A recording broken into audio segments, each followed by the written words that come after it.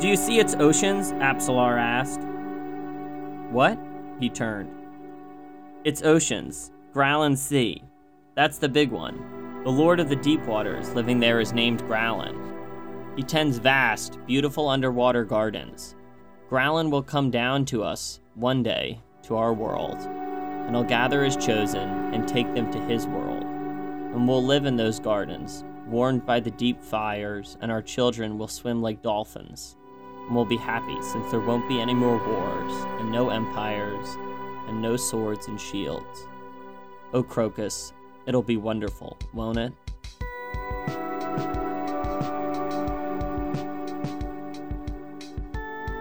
Hello, and welcome to 10 Very Big Books, a Malazan read-through podcast. This week, we're talking about Gardens of the Moon, Book 6, The City of Blue Fire.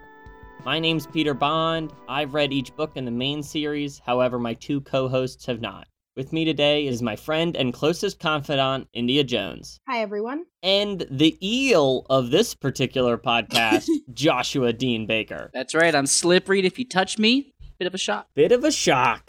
We didn't. Take two. Take two. I got nothing. Someone got a good opening, and we can talk about it. I do. Wait, well, Peter, were you gonna let us know why you said that quote? Well, we can talk about it later if you want. I think that's a better choice. So. Okay, let's give a quick pause as if any of us comes up with an opener. All right, we'll take a few seconds, then one of you will say something good. That isn't me. I got it. I don't know. Do you got it, Josh? No. All right. I'm just okay. All right. This book has let me down again. What is this, book 5, 6? Book 6. Awful. Boring. Horrifying. I didn't even want to read it. I'm sorry. I know I'm coming on strong today, but literally, I was going to text you guys, and I was saving this conversation for today because I just have so many thoughts. India, I know you have so many thoughts, but I just feel like every time you're like, news, I still don't like it. No, but last week I did like it. Yeah. And I was like, oh, wow, like, that's really picking up. I'm really getting it. And then this week happened, and, like, 17 wasn't bad. You were less in the pocket. No, there was no pocket. It was just words everywhere. Well, I guess that is a book. That is a book. All right, well, hopefully we can try and clear up some of that. Let's hope. All right, let's get into it. Chapter 17. In the walls of Darujhistan, Ralik Naam speaks with Circlebreaker. Darujistan's enigmatic puppet master, the Eel, supports Cole. However, the councilman Turban Orr has contracted the Assassin's Guild to kill Cole. Ralik's mentor, Ocelot, is the one to do the killing. Anamander Rake speaks with Baruch about the despair of the Tisti Andi, the last of their race in this world, a diaspora without purpose, resting in immortal ennui. The Tisti Andi of Moonspawn follow his command in battling the Malazan, a noble cause in his view. Baruch shows him the sleeping body of Mammoth. Uncle Mammoth is a high priest of Drek and uses his warren to try and find the barrow of the Jagat tyrant. He will not wake until the tyrant does, as well, if he is not enslaved first. The spy Circlebreaker worries about his cover in the city and sees Mies, one of the regulars at the Phoenix Inn. Crocus takes Apsalar to his uncle's estate, but Mammoth is gone. Mies finds them instead. She shares that Crocus is a wanted man in the city for his killing of the guard at the Da'arl estate. Crocus curses Chalice, and they head to the Phoenix Inn. The Tisti Andi Serat skulks behind Crocus and Apsalar, wanting to kill the coin bearer. Ralik covers himself in a rust-colored powder to deaden magic, then heads towards Kroll's Belfry to hunt down Ocelot.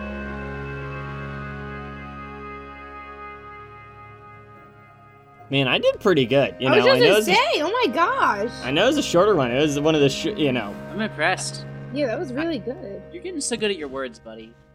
Thank you. I have to say, though, this little, what do you call it, summary? This summary, it used a lot of big words, you know? Yeah, Peter Bond is getting his rocks off writing diaspora and ennui in the same goddamn right? sentence. I was like, wow. All right. And then I tooted my own horn for even knowing what it meant. Oh, God. It's just they were good words to describe it, so... So I just took them out of my verbal arsenal. Oh my god. No, I really liked it. Yeah, it was nice. Thanks. I know that came off as, like, not a compliment, but it really was. I swear, when you really dig in, it was. If she hadn't started, I was going to start it as a roast, so, yeah. Alrighty. So, India, we're back in the city of Darujistan, and one of the first people we catch up with is Ralik Nam, and we get an insight more into... First, we saw kind of what the Assassin's Guild was up to, but now we tune into him and how it's interacting with the city council. Yeah. What did you think about this contract to kill Cole and his pursuit of his mentor Ocelot? Okay, so first of all, I had no idea that that's like the conversation was that the Something's Guild? The Assassin's Guild. Yeah, I didn't know that, and which makes sense now. I also didn't know that Ocelot was his mentor, which makes that whole killing thing a whole lot more sad. Which I was during it, I was just like, what? Why? But now there's like 2 scenes with them. It's a kind of, I don't know. I didn't realize it. They didn't seem like friends, but all right. Anyway, why do they want to kill Cole? Just because, like, I don't get it. Why can't they just let him, like, live his I'm technically dead life anyway? Josh, do you have a good idea on why Turban Orr may want Cole dead? I mean, my only guess is maybe he's kind of, I think it's maybe even said that he's heard about their plan to kind of use Cole to kind of like undermine Turban Orr's power and kind of present a big problem to him, and he's just trying to head it off at the source. I think he knows what their plan is, and he's just trying to prevent it. Whose plan is that? That's the Ralik and Murillo and Murillo and Kruppa.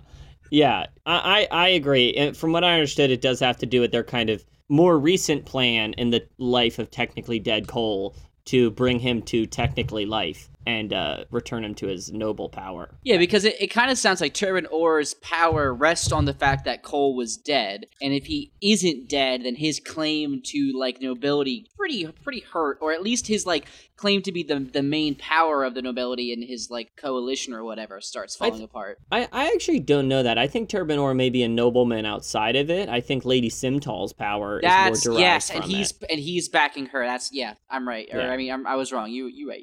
Yes, okay. India, your hand is raised. Yes. All right. I was under the impression that nobody liked Cole anymore. What'd you say? You in the back of the class. Yeah. You were saying, sorry. No, I don't know. Fuck you. Peter. Oh, Peter. I don't... You said something about Cole. Yeah, it was Cole. Oh, yes. Okay. I thought that everyone didn't like him, though, but, I mean, I guess they didn't not like him. I don't know. Well, most people do, but this kind of this entourage at the Phoenix Inn are fans of Cole. Yeah, but aren't they all, like, thieves and poor people? Wow, yes. And thieves and poor people don't fucking matter. They don't matter, but they say typical bourgeoisie India. They are the riffraff compared to the They're not city the high council, nobility. Sure. Yeah. Josh, we have a prolonged scene with Animander Rake when he speaks a lot about the Tisti Andi. You know, we're learning more and more about this, the inhabitants of Moonspawn. What do you think? Are you gonna try and move on up into Moonspawn any day now? Is that a cue to sing the song? I'm ready. No, I was moving on up.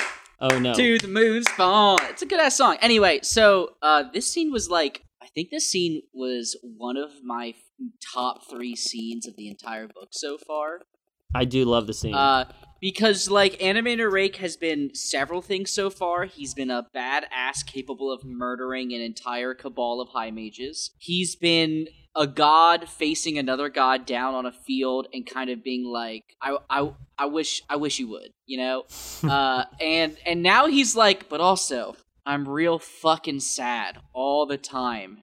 Yeah. All of time. And I was like, I did not see that side of him existing. And then him putting forth that, like, all of the Tisti Andi are kind of like, you know, in this state. It was very interesting. I fully agree, and it's something I really love about when you learn, and it like makes so much sense, you know, since they're so old. You know, you think about this ancient race, and it's like, of course, if you were in that moon forever in this alien world, it's like instantly like, oh yes, of course they feel without purpose and adrift. Oh, and like and just the sheer boredom. Like at one point he's like, "Oh, I wouldn't have expected you to read this," and he was like, "I've been alive a very long time. I've had a lot of time to read." Yeah, that is how the guy who reads the audiobook says it too. Very monotone.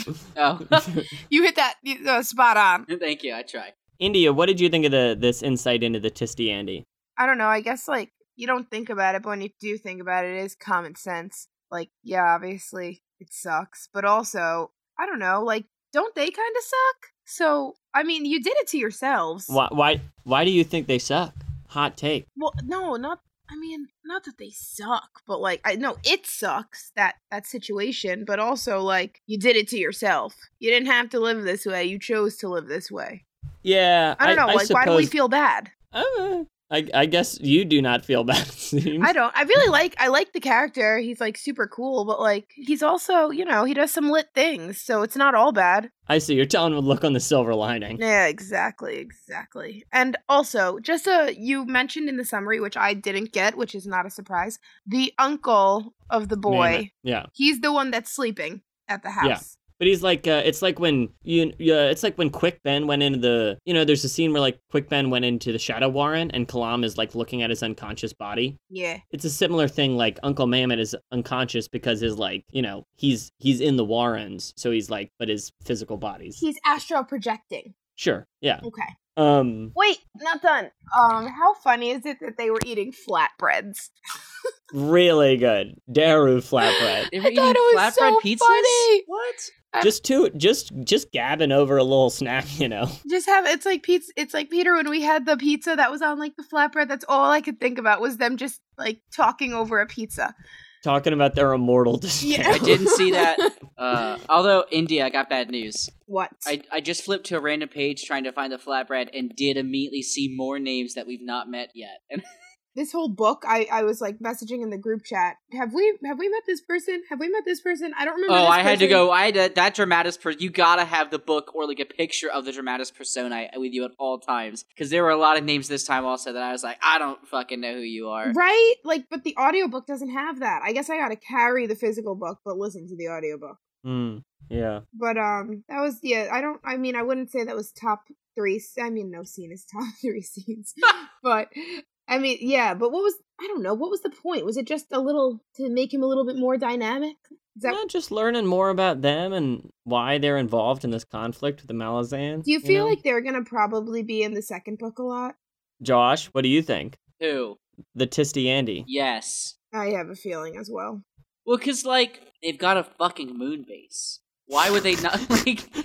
Why even bring it up? Yeah, why, like, they're gonna fucking leave at some point or some bullshit. I feel that way as well. They're setting us up. They're setting us up for something with this whole book 6. Yeah.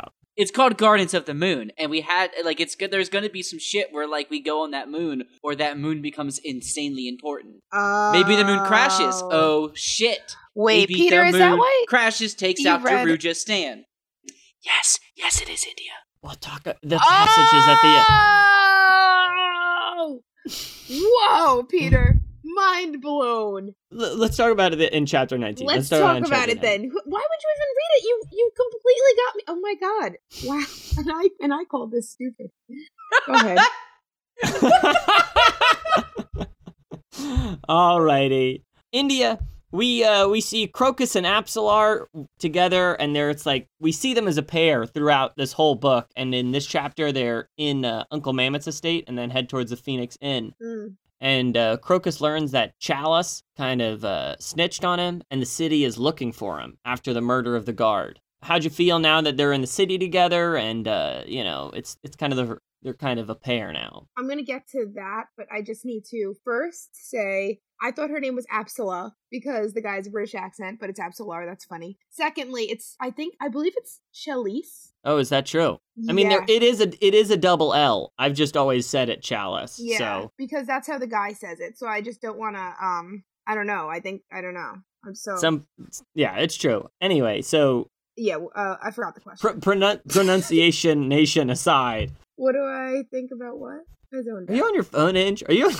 No. What were you? What was the question? I was just asking about the two of them being back in the city. Wait. I don't understand. So they're only looking for him because they think that he killed that person that Sari killed? Exactly, yeah. And have we actually heard, like, firsthand, like, do we know for certain that she ratted him out? Like, we just hear this randomly from Mies, a person we have very little reason to believe. Like, I thought it was, it almost seemed to me like an excuse to get Crocus to go with them because Baruch wants him protected, right? Or someone wants him protected?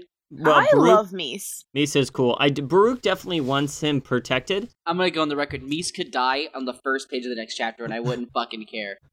Damn. I mean, listen, I do hear you. It's not like she's the primary character of the story, but still. But also, let's talk about the fact that they put a picture of Mies on the PowerPoint we use, and it is not a picture. It is not the image I had for her. Peter's popping over real quick to look. I want to look I did not, but I'll take your word for it. Yeah. I thought Mies. What do you expect Mies to look like, India? Fat. Okay, well, you're doing better than I was. Yeah. Would you say old or young? Old. What the? I missed some integral. I'm with India. That's basically how I think. I definitely imagine Mies as, like, for one. I guess I don't know. I thought she was, like, young, and apparently I was just very wrong. I mean, I suppose so. Yeah. She's just your standard bar wench, you know? Yeah, I guess India knows bar wenches far better than I do. Yeah, I mean, just gotta watch Shrek. But damn, all right. Damn. No, yeah, sorry. Sidetracked. Anything else we gotta say about this chapter? I mean, it's pretty short. Next chapter. That's what I said. Sirac's skulking. What the fuck ever. Rallick's gonna put that magic dust on him and, I don't know, not be able to get boners or something. Like... Side effects. Alrighty, here we go. Moving on. Chapter 18. The bridge burners are laying low in the city. Quickben can't find Sari. Fiddler and Whiskey Jack discuss how to think of other soldiers. Cole and Perrin enter Darujah's stand. Cole's wounds are worse, and he requests to be taken to the Phoenix Inn. Rallick enters Kroll's belfry and battles with the invisible Ocelot. The Odoterral dust stops the magic arrow. Rallick kills Ocelot, but not before taking a few wounds himself. The Tistiandi Seret wakes up, disoriented. Somebody had disarmed her, and she retreats through her warren. Mies and Arelta speak with Crocus and Apsalar in the attic of the Phoenix Inn. They have heard Cole has entered the city and is headed towards them. They both seem to be agents of the Eel, with orders to protect Crocus and Apsalar. Perrin sits in the Phoenix Inn, reflecting on his bad luck with Tattersail, Tok, and Cole. He thinks about the ways gods manipulate mortals. Then, Kalam finds him in the Phoenix Inn. They call upon the squad's healer, Mallet. They head upstairs, and Mallet starts to work on Cole's injuries. Perrin is glad to see Whiskey Jack. They speak more about the adjunct Lorn and the bridge burners being set up to fail. Using an ancient artifact, they reach out to Dujek. The High Fist speaks of the Imperial politics. Laseen plans to dismantle the Second Army, sending different pieces to 7 cities to quell the growing rebellion. However, Dujek does not feel the situation on Genabacchus is stable, with Nathalog and Genabaris on the rise, as well as the Holy Army in the south, following the Peninian Seer. The High Mage Taishran opposes the bridge burners as well, inquiring all about on the continent. Dujek says that they must leave the mage alone for now, but to pursue the adjunct Lorn. Whiskey Jack tells Perrin to wait until the Jaga tyrant has awakened and been brought to the city by Lorn. Then they will decide what to do with her.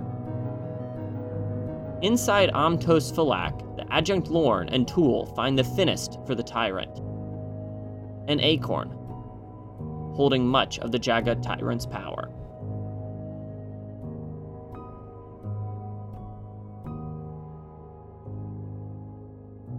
We're catching up with the bridge burners. We see Quickben kind of give up. I'm sorry. AJ, can you put it real quick? The boys are back in town, like when he says bridge burners, just real quick. I'll do this. The boys are back in town. We're catching up with the bridge burners. Whiskey Jack and Fiddler are talking. Josh, what did you think of this section? Another kind of scene where we're just seeing the squad hang out. So I've got 2 thoughts, very different. Thought number 1, love my scenes with the boys. Love, just the boys, Saturdays, it's for them. Love it. Thought number 2, and this is something that Indy and I have both expressed. I don't fucking know any of their names. Yeah, and listen, I hate to tell you, I also feel that way sometimes. Like, I felt okay that Mallet or Fiddler was the healer. I did not know which one. I know that there is... You've said all of the names except one right now, and I could not tell you what the other one's name is. Yeah. There's like a second explosives person. Kalam. Yeah. Nope. Kalam's the X-Claw. We got my boy Quickman, but there's just another fucking one-word name person, I think. So, you're looking it up real quick? I can I'm just, yeah. You ready? Yes. I got them all. Okay, give me the first letter of the... We got Trots, the big boy. You got Trots. I don't know who that is. He's the big boy. He's the Barghast. No. Barghast are big boys. All right, you got Hedge and Fiddler. Hedge They're both is the explosive, the other explosive person. Yep. Of course, Whiskey Jack's the sergeant, and Kalam's the X-Claw. Yes. Quick Ben is the mage. All these basic stuff. And then I think you're really talking more about the secondary bridge burners who get lost in the mix. Yes. Yeah, I hate them. Hedge, Mallet, and Trots are definitely on the lower rung of the main squad. For sure. And I'd like them to stay there. Yeah, okay. Shots fired. No, I felt like and actually can I roll this into the next bridge burner scene? Can we just do whatever you want. Hit me up. All right, so I like the first scene. It's nothing crazy's happening, but we're seeing them, and as I said, I forgot their names. We see them again, and again, the thing that's really cool and also I hate is that the fucking bridge burners, when I'm reading this book, it's kind of like I was reading a Marvel book. I was reading a comic book for Marvel, and the Avengers showed up, right? And they were characters in the story, and it was alluded to that there's a whole universe of Avengers lore, but I don't get to fucking read it. I don't get to know the cool shit Captain America did. I just have to know Captain America's cool as shit. And that is how I feel when I read about the bridge burners. That's a good thing that you say there. Thank you.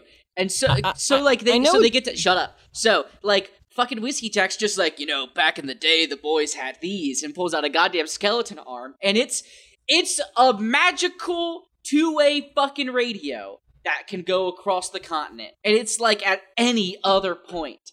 We are 6 books deep, and I would have loved to known that we got this kind of shit going on. It was a skeleton arm? Also, there's a skeleton arm. He pulls it out, and he uses it to talk with Dujek. And also, it's everyone else in the room with him is like, oh shit, he got a skeleton arm. It talked. Everyone else is confused too. So, I don't know. The dynamic of the bridge burners always confuses the hell out of me. And I guess it's because there were 4,000 of them, and now there's 8. Yeah. I guess that's what's the weird thing. I think less than 30, but... Well, the good news is you do learn more about the bridge burners' history, but I can certainly understand wanting to know more about it. Yeah. I do, but also, okay, and then they talk with Dujek, and I feel like I have a 60% grasp of what this means. About the kind of imperial politics info dump. 60% max, and I think honestly I need to read it again before I feel more comfortable. I mean, there is a huge download of what's going on outside of the city of Darujistan. Yeah. Was that when he's like, I know what you're trying to do, and this is it, or no? Yeah. Oh, yeah. Wait, what are you? Well, when Perrin, is that who it is? Mm-hmm. He's like... Perrin's with Whiskey Jack. Whiskey Jack pulls out the bone, the bone phone. Yeah. And is like... talking to the guy. Yeah, and they talk all about, what Lysine wants and what Tayshian want and what's Dujek doing. So, Josh, what are you confused about in regard to imperial politics? Okay. I'm still, I suppose, struggling to understand the scope of the world, if that makes sense, the size of it. So, I know we're on a continent, and I've seen a map now. I understand there's a few large continents and oceans in between. But, I'm struggling to understand the size and power of the Malazan Empire and how easily it could get its armies to this current continent with any sort of, reasonable time frame, logistics of that. And then I'm also starting to understand that we have seen one part of Genabacchus, and there's a whole goddamned other part that I guess we haven't the South. seen. Yeah. And we haven't super talked about that much, and I guess I had not realized, like, how much more of things there were. Also, I am looking at a map, and is the Seven Cities continent just America? No. Okay. Anyway, I guess that's what my issue was, and also, I know that I'm not going to get to fucking know about the Panoyan Seer, because it's too late in the game for that to be relevant, but, like, I imagine in future things it will be, and I'll be confused then. Yeah. India, how much of the imperial politics landed for you? Did it seems like Josh caught some of it. I mean, I would say, it's a big mix of information. Yeah. So no, nothing. Not at all. I didn't even realize any of that was relevant.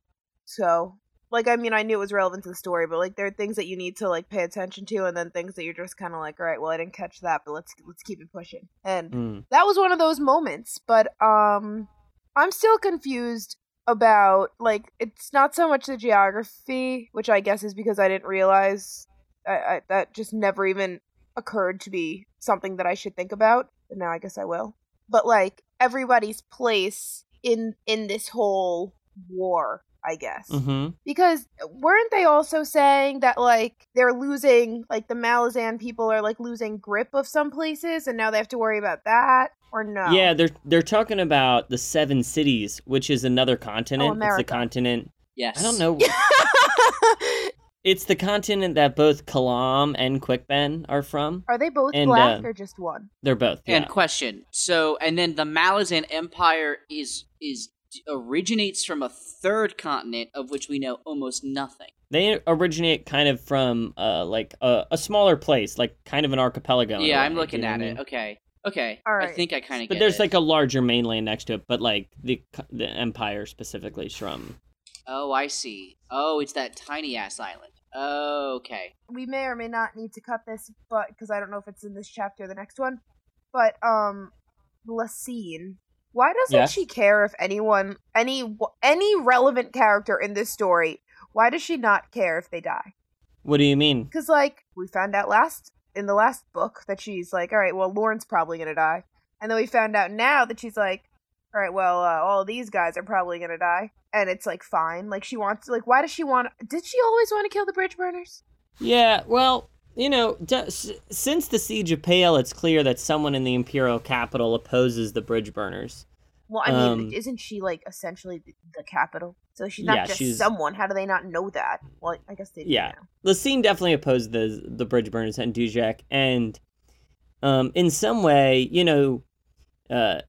Dujek served with the old emperor, so did Whiskey Jack. There are Imperial forces that have a lot of loyalty and a lot of followers that are much of the army, like, serves Dujek, not the Empress. Do you know what I mean? So he is an opponent to her in that way.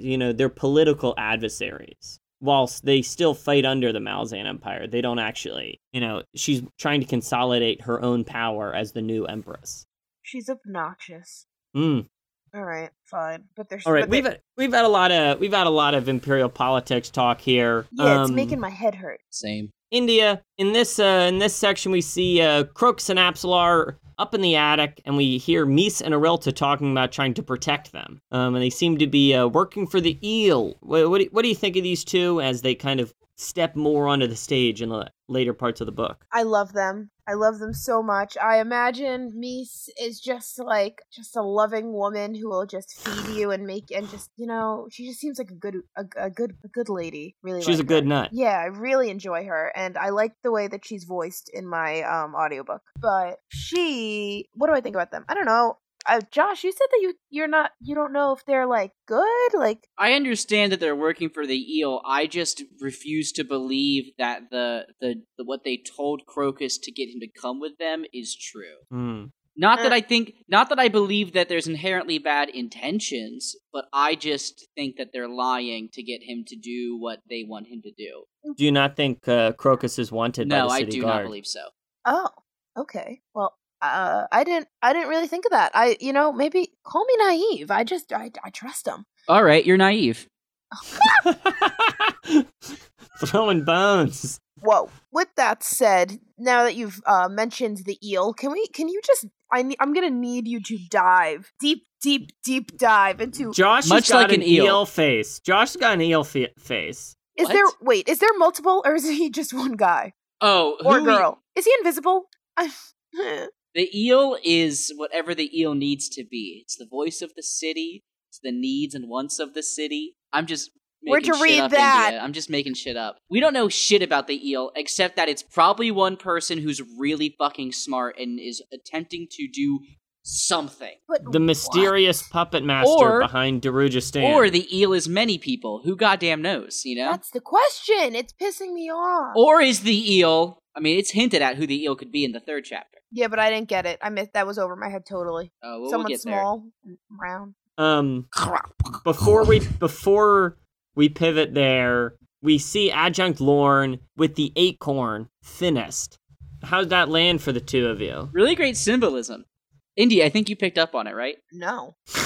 I was like, what? When they said it's an acorn, I was like, oh, cool, there's acorn. Yeah, I had no idea why either. Wait, maybe because... God. Yeah, no. It'll grow into a mighty oak or some bullshit. Alrighty. Well, let's talk. We can just wait. No, Peter. Why don't you? Can you dive into the acorn? Do we know shit about the acorn, Peter? What's a Thinnest? Thinnest? You dripping in it? It took me a second. Oh, that's a no good for AJ. I'm terrible. That was good. AJ did not approve. The Thinnest is like it's like a phylactery for a lich or something. Sick, got it. It's like it's a bastion of power. It's the Jagat Tyrant, so... Yeah, you got it. Okay. Well, I mean, you read that in your summary, Peter. I was looking for a deeper meaning. Yeah, well, I used the lich metaphor, which I knew may not land for you. Yeah. The lich? Is that like from Dr. Seuss? It's power source in a way, It's not all, it's real power source, but some of its power is there, and it'll grow into it. It's like a Horcrux. Oh, that's a great example. It's like a Horcrux. I swear to God, have you not seen or read Harry Potter, India? I have. I'm just trying to conceptualize it. All right, we're moving on. Chapter 19. Yeah, 19. Here we come. All right. Woo! Alrighty. Oh, wait. Did we completely skip over the whole Rallick Ocelot thing? I've got it. Rallick's dusty, and it's definitely not going to have any repercussions. Thank you, next. Yeah, so yes, India, we did skip over the Rallick and Ocelot fight. Because that's how insignificant it was. Any thoughts about the assassins dueling? Yeah, it was weak sauce. Weak sauce. Wait, are we ever going to find out what the red dust is? Sorry. Yeah, it's that dust that's on the Ota roll that the adjunct uses. So this motherfucker's definitely getting some superpowers like she is, but he's also definitely going to become immune to, like, healing magic or some bullshit. I need to understand further. Ooh. Magic is magnets, and he put anti-magnet dust on his body. Oh! Yeah. Did that work, please? Like the dust, no, like how both Perrin and Lorne have Ototero blades, which null magic. Wait, Perrin does too? Yeah, his blade was. We don't know that. I'm pretty sure it is. Opan. Oh, Chance, we do not know that Chance is an Ototero sword. That would be a huge deal. I'm pretty sure it is an Ototero sword, because that's what helps him kill the Hound of Shadow. I thought he was touched by luck or some bullshit. Let me check the internet. That's Peter's I think I'm wrong voice. I think I could be wrong. Did you goof? Well, none of you look it up. That's always a recipe. I'm not looking anything up.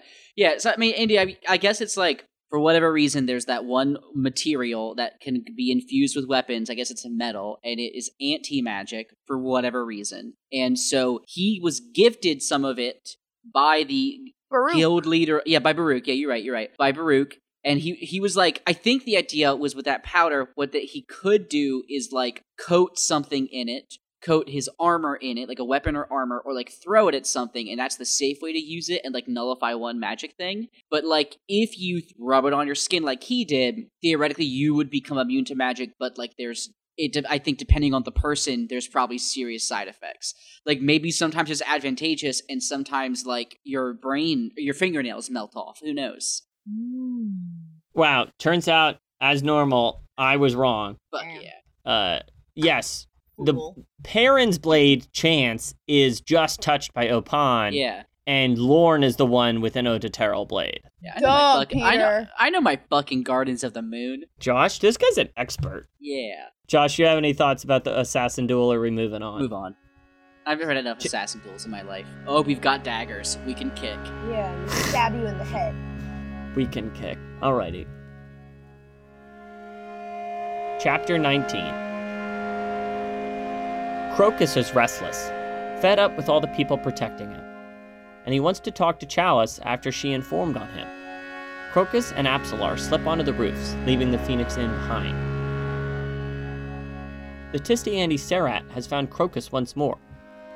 She tries to attack, but is caught by an invisible force. Rallick meets up with Murillo.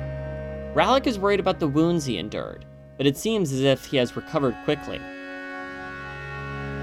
The last part of the plan to reinstate Cole is to duel Turban Orr. Murillo takes this task on himself, but not before speaking to the eel, who he thinks he has deduced the identity of.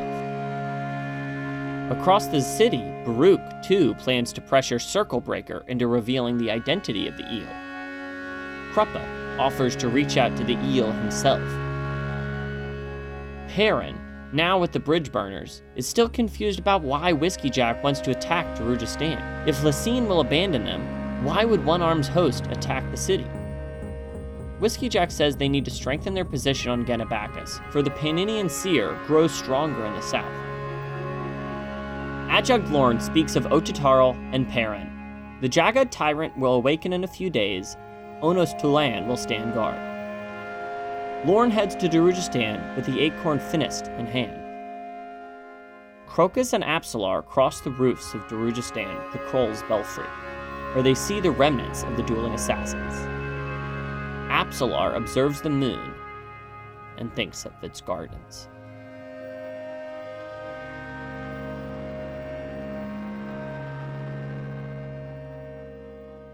Josh, you said you wanted to talk about the Crocus on the rooftops part. What's on your mind? Well, number one, Crocus is fulfilling that stereotype of fucking idiot that he has really been he's had a couple moments in this book where it's been like, hey, yeah, like when he used his words to not get killed by Lorne. But typically he's been doing dumb shit the whole time. So he leaves the safe place that's super safe to go do some dumb stuff and talk to this girl. And what I want to India, do you agree? No. No? I don't agree.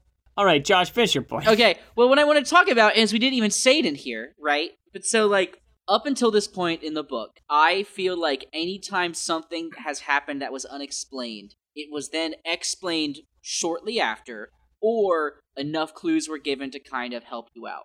I disagree 100%. Okay, well, I have felt that way while reading the book. And the exception is the Tisti-Andi Serat, who the Dramatis Personae labels as the second in command of the Tisti-Andi. And I think even Animator Rake says that she could kill him if she wanted to.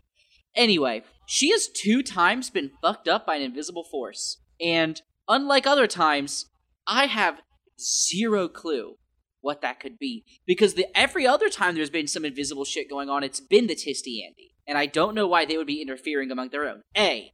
B. Crocus is definitely able to see some invisible shit, which is weird. He's got some ability to see that because he sees her flash for a second. And then he sees 3 dragons leave the moon spawn. I believe it was 4. Whatever fucking number. It's don't be dragons. I think it's 3. I believe it's 5. Is it 5? So... All right, well, an indeterminate amount, greater than 1 and less than 1 million number of dragons show up, and they're definitely leaving Moonspawn, and I have a lot of questions about that.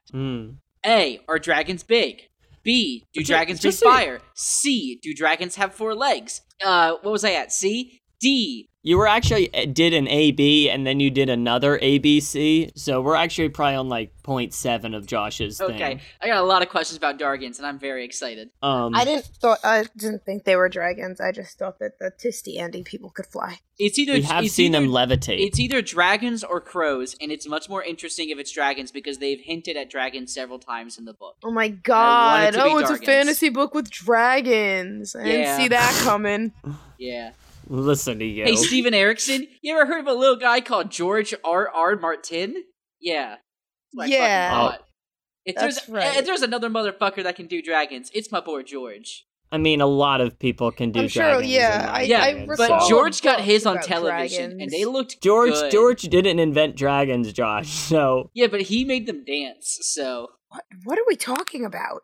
Alrighty. Book. I don't know. I've never read the books. I'm a sham. India, I guess before we kind of get towards the end of this chapter, I think this is a good chance to just ask, you're talking about how nothing really happens in these 3 chapters. Correct. And well, so why do you feel that way? I would just love to know. Well, honestly, Peter, if I have to say, this episode has just been us kind of like, haha, yeah. Like, it's just a lot of talking, but really, what are we talking about? There was a scene that was so inconvenient, we forgot to talk about it. Damn, I mean, that's a strong point. Got us there. It's just, because you know what? You could say, like, in any book, you read any chapter, yeah, technically, because it's a book, a lot of things happened. But, like, when you really get down to the nitty-gritty, we could have done without this chapter. I was expecting some major things with the frickin' Jaghut Tyrant. I was expecting it to at least wake up, but we only... But it's still sleeping. It's got, like, 2 days left to nap. It's exhausted.